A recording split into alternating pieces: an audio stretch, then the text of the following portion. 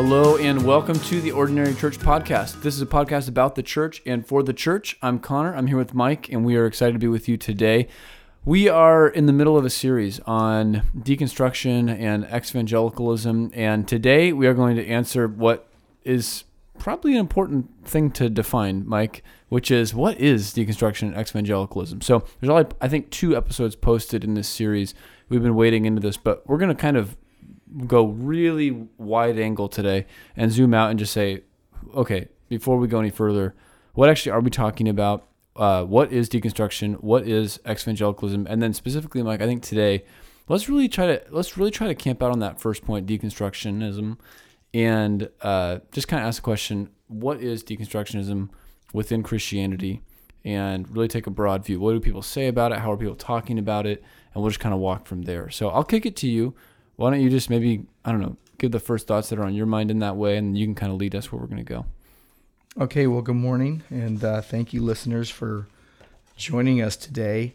Well, let's go ahead and take that broad view. You know, I usually like to jump right into Scripture right away, but we are going to save that for a moment just so we can think through some things, and we're going to take a high-level view, okay? It's kind of more like the 20,000, 30,000 foot view. Right. But what is the deconstruction movement in Christianity? And then we'll kind of talk about that a bit, and then we'll move to, so what should we do? And then we'll get into some scriptures that are key for that, okay?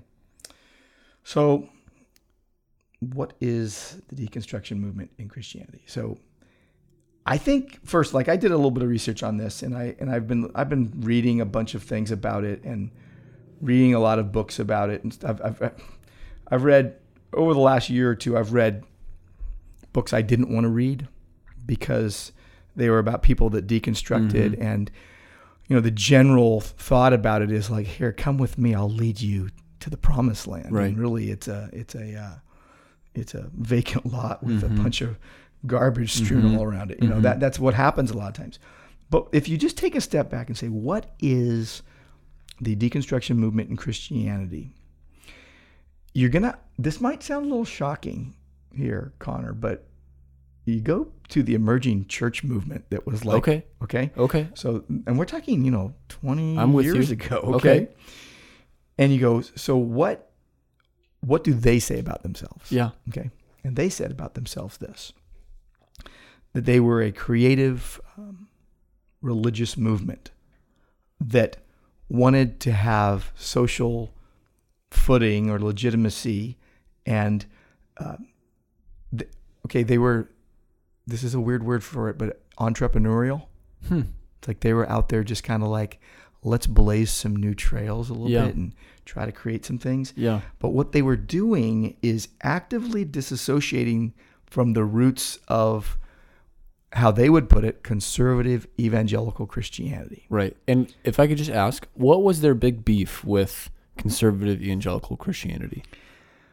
Ooh, okay, so that's a long answer. And I'm not an expert on any of this, though I was around. And can I just say a little sidebar?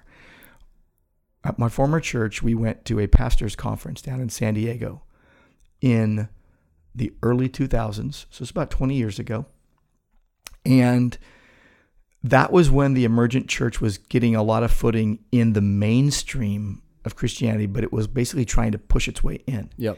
But it was getting allowed in by people that were probably well-meaning but wanted to be liked, and they wanted, like the people that were writing the books and what have you, they were like, oh, we need to have, we're talking like Rob Bell and other people like that that were being, he was a speaker at this event. Really? You went to an event where he was a speaker? But he wasn't the Rob Bell that you would know of today. He was the Rob Bell. Like the pastor of some church in Michigan. He was a pastor of a church in Michigan, and he had written a book.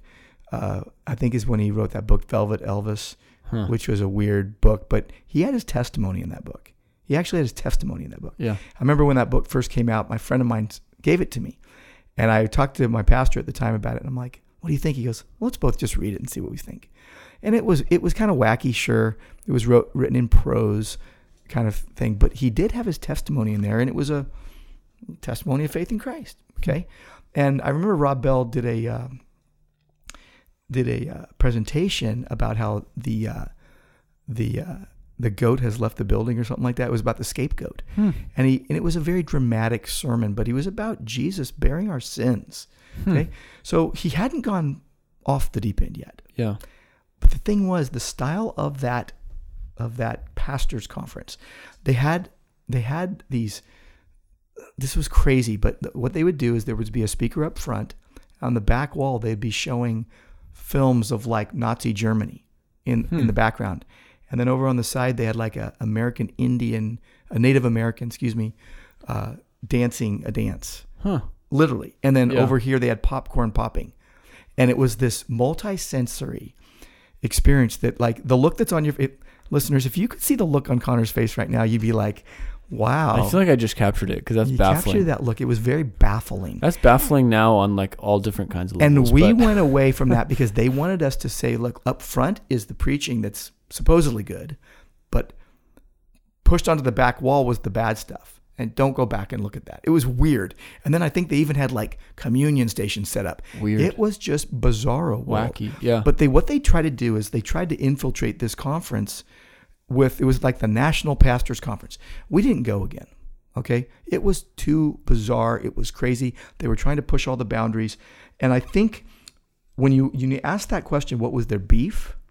I don't know. Part of it was probably people wanted to be novel. Yeah. And I think it was like, oh, this is tired and this is old and we need to freshen it up. The problem is they used really weird paint. Yeah. I don't know. It was crazy. The emerging church stuff was kind of before my time, but just from looking at videos or reading stuff, it seems like they were a little antsy that conservative evangelical Christianity was so dogmatic about things. Is that true? Well, yes. And again, in America, it's hard to separate politics because people get burrs in their saddles about all sorts of things.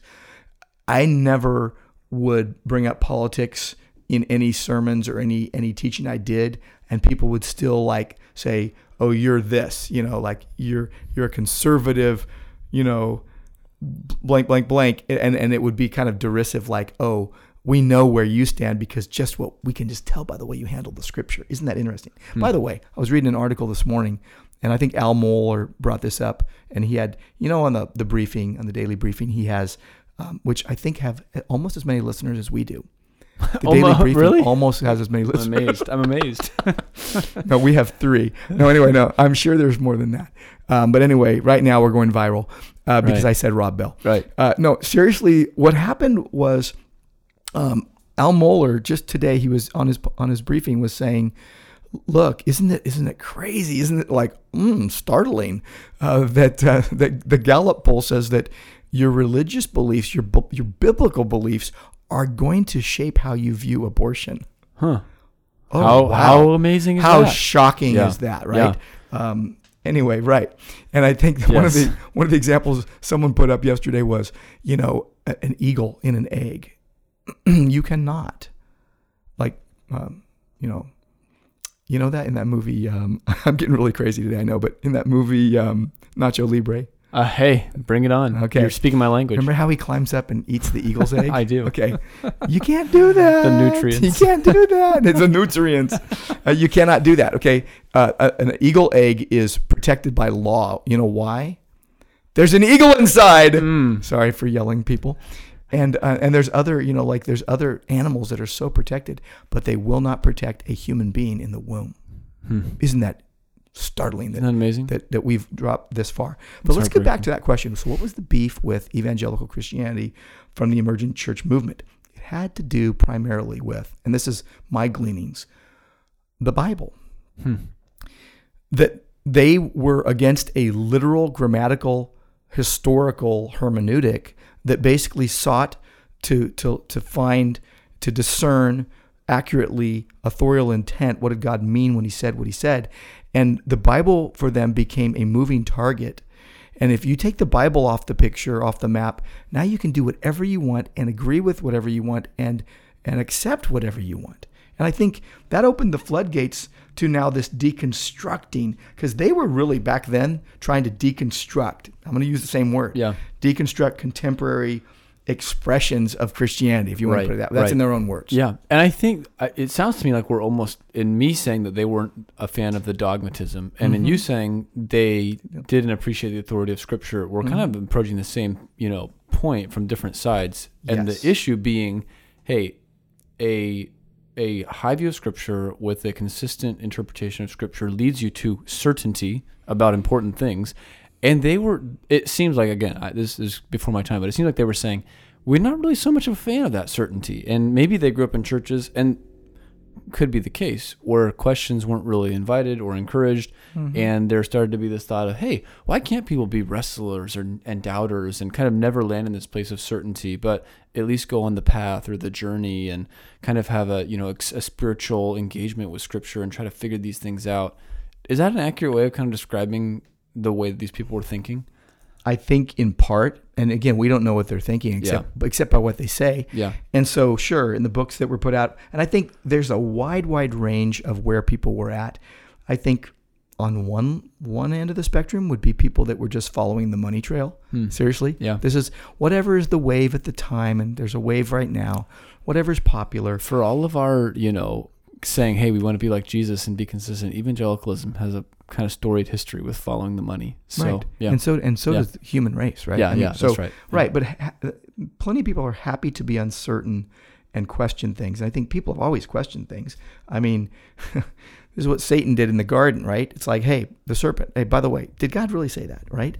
Well, when people take that approach, and again, the dogmatism where maybe people weren't as open, or they didn't, it's funny, a kid can say, my parents never listened to me. And the parents could say, we were ready at every moment. So sometimes it's in the eye of the beholder or the understanding of the person that's saying what they're saying. Right. But I'd say, sure, let's take whatever hits we need to take as a church, as the church. Well, the church wasn't this, the church wasn't that. The problem with that I always run into is at every point along at least my Christian life and my Christian journey and my Christian faith is that I have seen it happen over and over again where the Bible gets questioned and the church gets bashed. And it's like, that's the straw man argument. It's easy to find out where the church is weak. It's filled with sinful people. Right.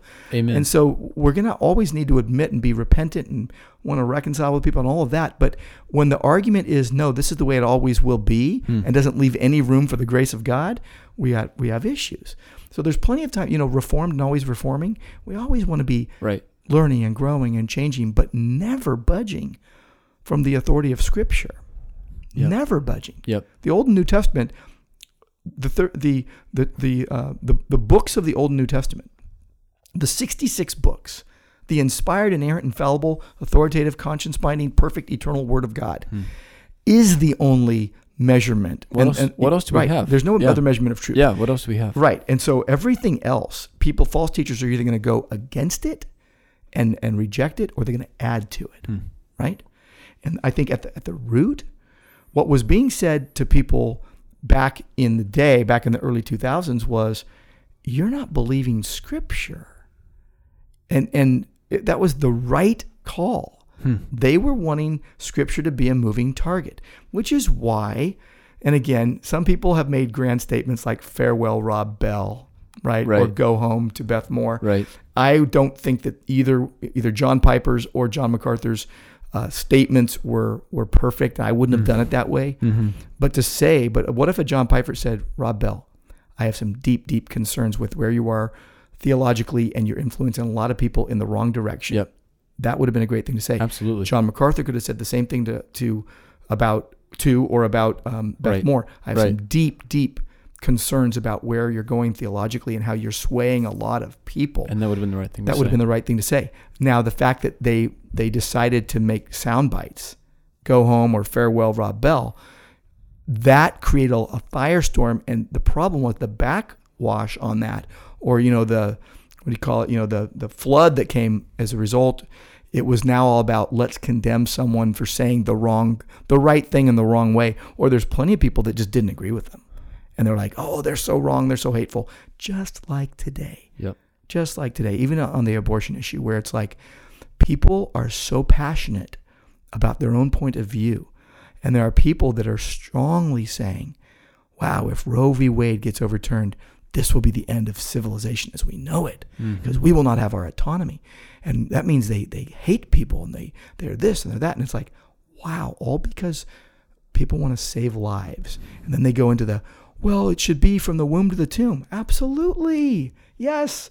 We should be loving people when they're in the womb, but also at the oldest age. Yeah. And I don't think any true Bible-believing Christian is going to deny that. Right. No, but that's the pressing issue of the day. Mm-hmm. I was having a few thoughts as you were talking. One, just even anecdotally, we've seen at Grace what so many churches have experienced, which is people who are really frustrated with the church and have this and that problem, and they're all up in arms, and they hate the way that we teach the Bible. Mm-hmm. And then this cool thing happens. They get saved, and they come back, and they're like, wait, it's different now. And we've had people actually come to different people who teach at Grace saying, are you doing something different? And then they almost recognize, I think maybe I'm just a believer now, and that, and then they have this hunger for the word and an appreciation of the church, even in spite of all of its flaws.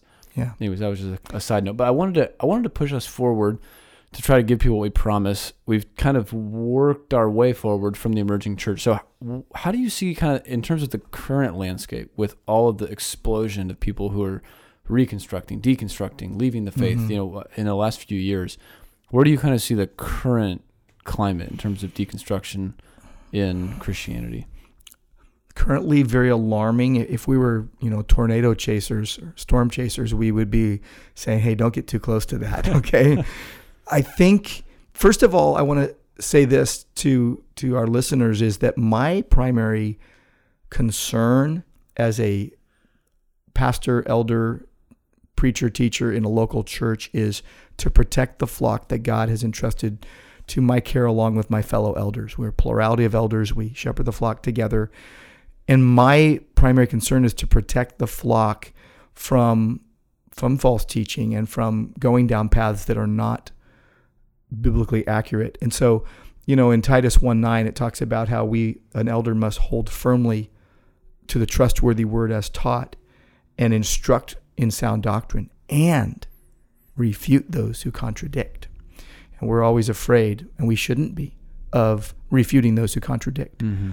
And I think we get gun shy because we're going to be called hateful or what have you. So I think, let me just say the current climate is, I think that every pastor, elder, every church leader that's at a good biblical church should be just focused on the basics with their congregation. Do your calling. Do the calling that God has put on your life. Mm-hmm. I think the current climate is very stormy. It's storm-tossed. It's very wavy. It's very. I was talking to a friend of mine yesterday, and he was sharing that there were some people he knows very close that are stirred up about things all the time.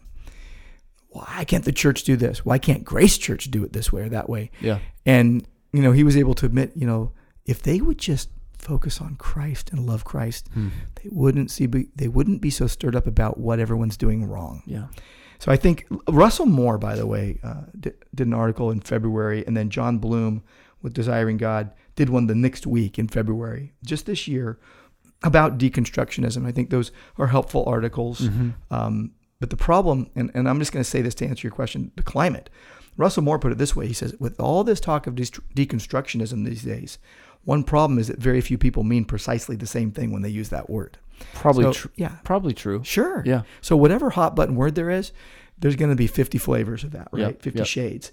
So for some people, deconstruction means, this is what Russell said, losing their faith altogether, okay, becoming atheists, agnostics, or spiritual but not religious nuns, N-O-N-E-S. Mm-hmm. For others, deconstruction means still believing in Jesus but struggling with how religious institutions have failed. And there you have it, right? Yep. How we've been failed by. Right. And I get it. It happens. But at the end of the day, everyone's got to own their own choices. John Bloom put it this way. He says, what evangelicals mean by deconstruction. And he says that it's a term that's increasingly being used over the past decade, but it's a confusing term. He said the same thing. There is no single or simple definition for deconstruction. Yep. It has different meanings in different contexts. So the hot button word it depends on where you're at. It's like an accent, right? In California or Tennessee or Texas or New England, it's like people talk with a different accent. And so it's not surprising. A lot of people are like, what does it even mean? Right. And, Bloom traces it back to the 1960s. French philosopher, Derrida. And anyway, there's all these assumptions that are not biblical about humans that people have adopted. And I would still take it all the way back to the garden and questioning God. Yeah. I really would. Yep, absolutely. I think at the least we could say the deconstruction is it's some kind of questioning the foundations of your faith, and often with an edge of maybe distrust in the seen authority structure of the church.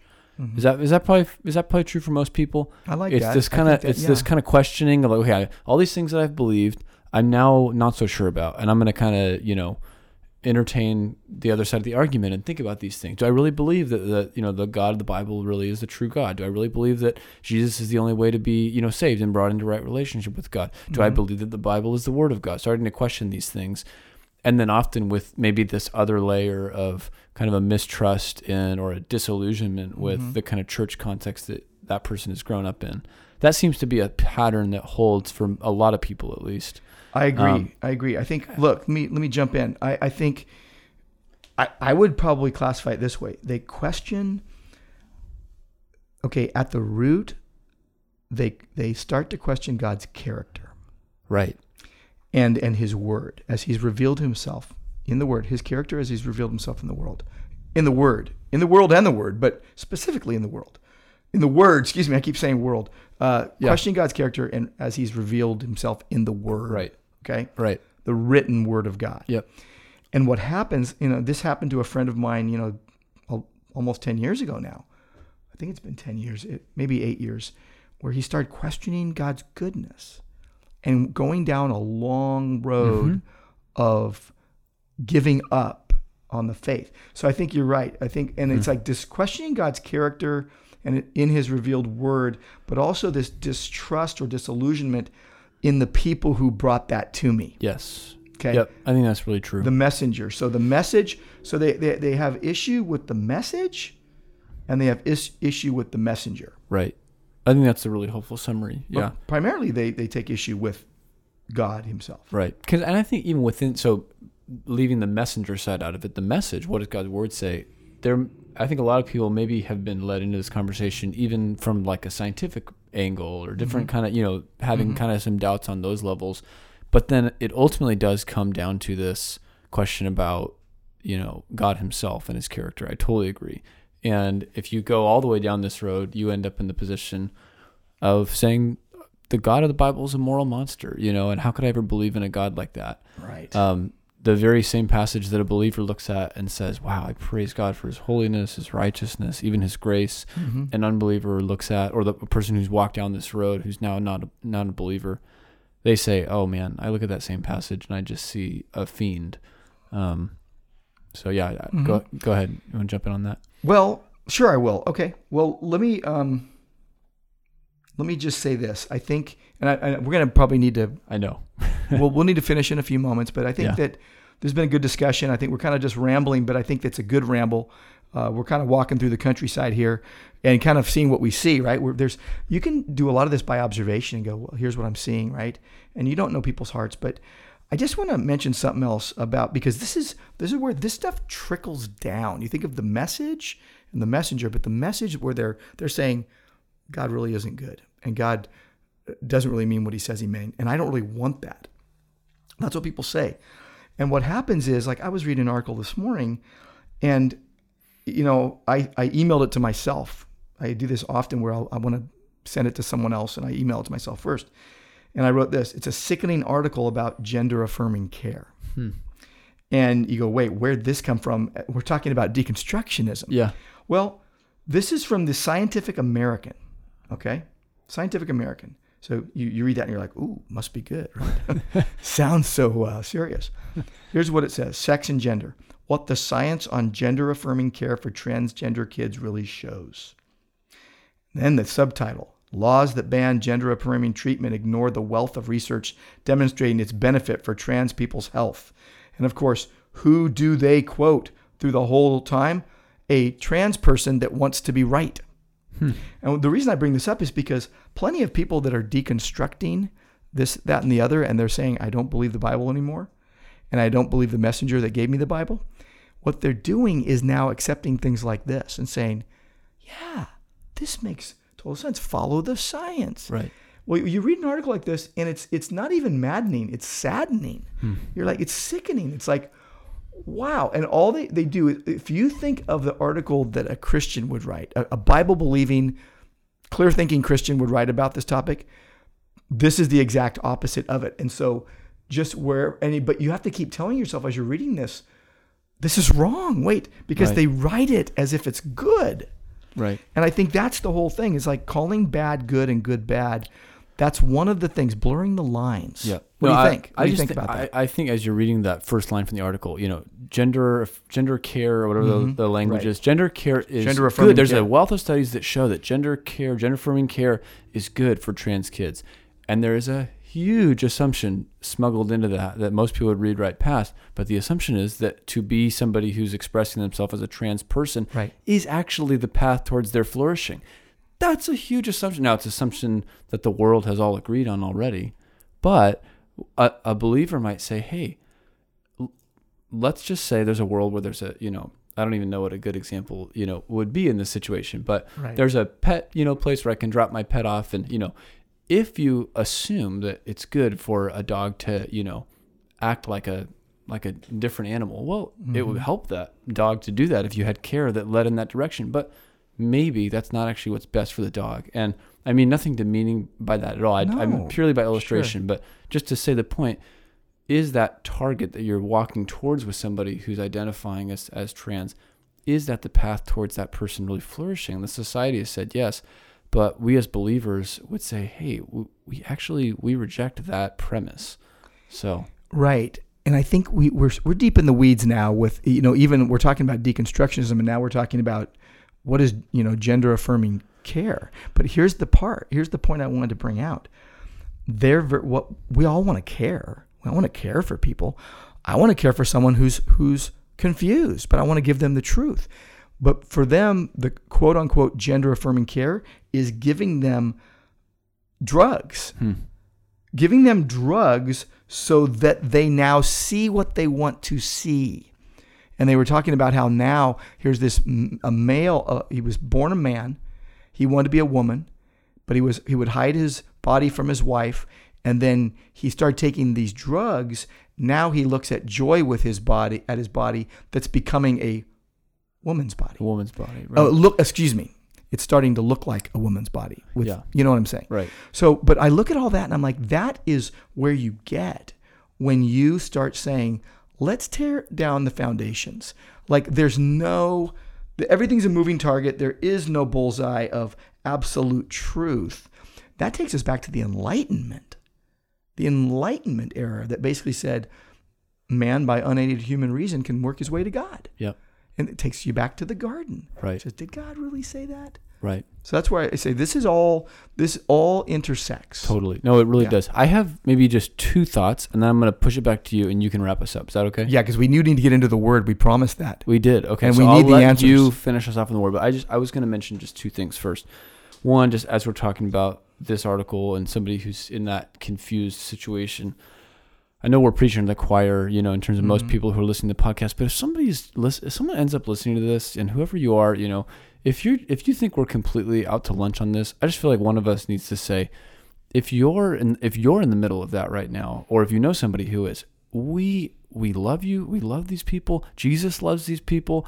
The hope of the gospel is that there is an identity for every sinner that can rescue them out of that sin, being somewhere in, a situation with gender where you're not, cisgender, heterosexual, whatever, like that doesn't put you in some unique category of sin.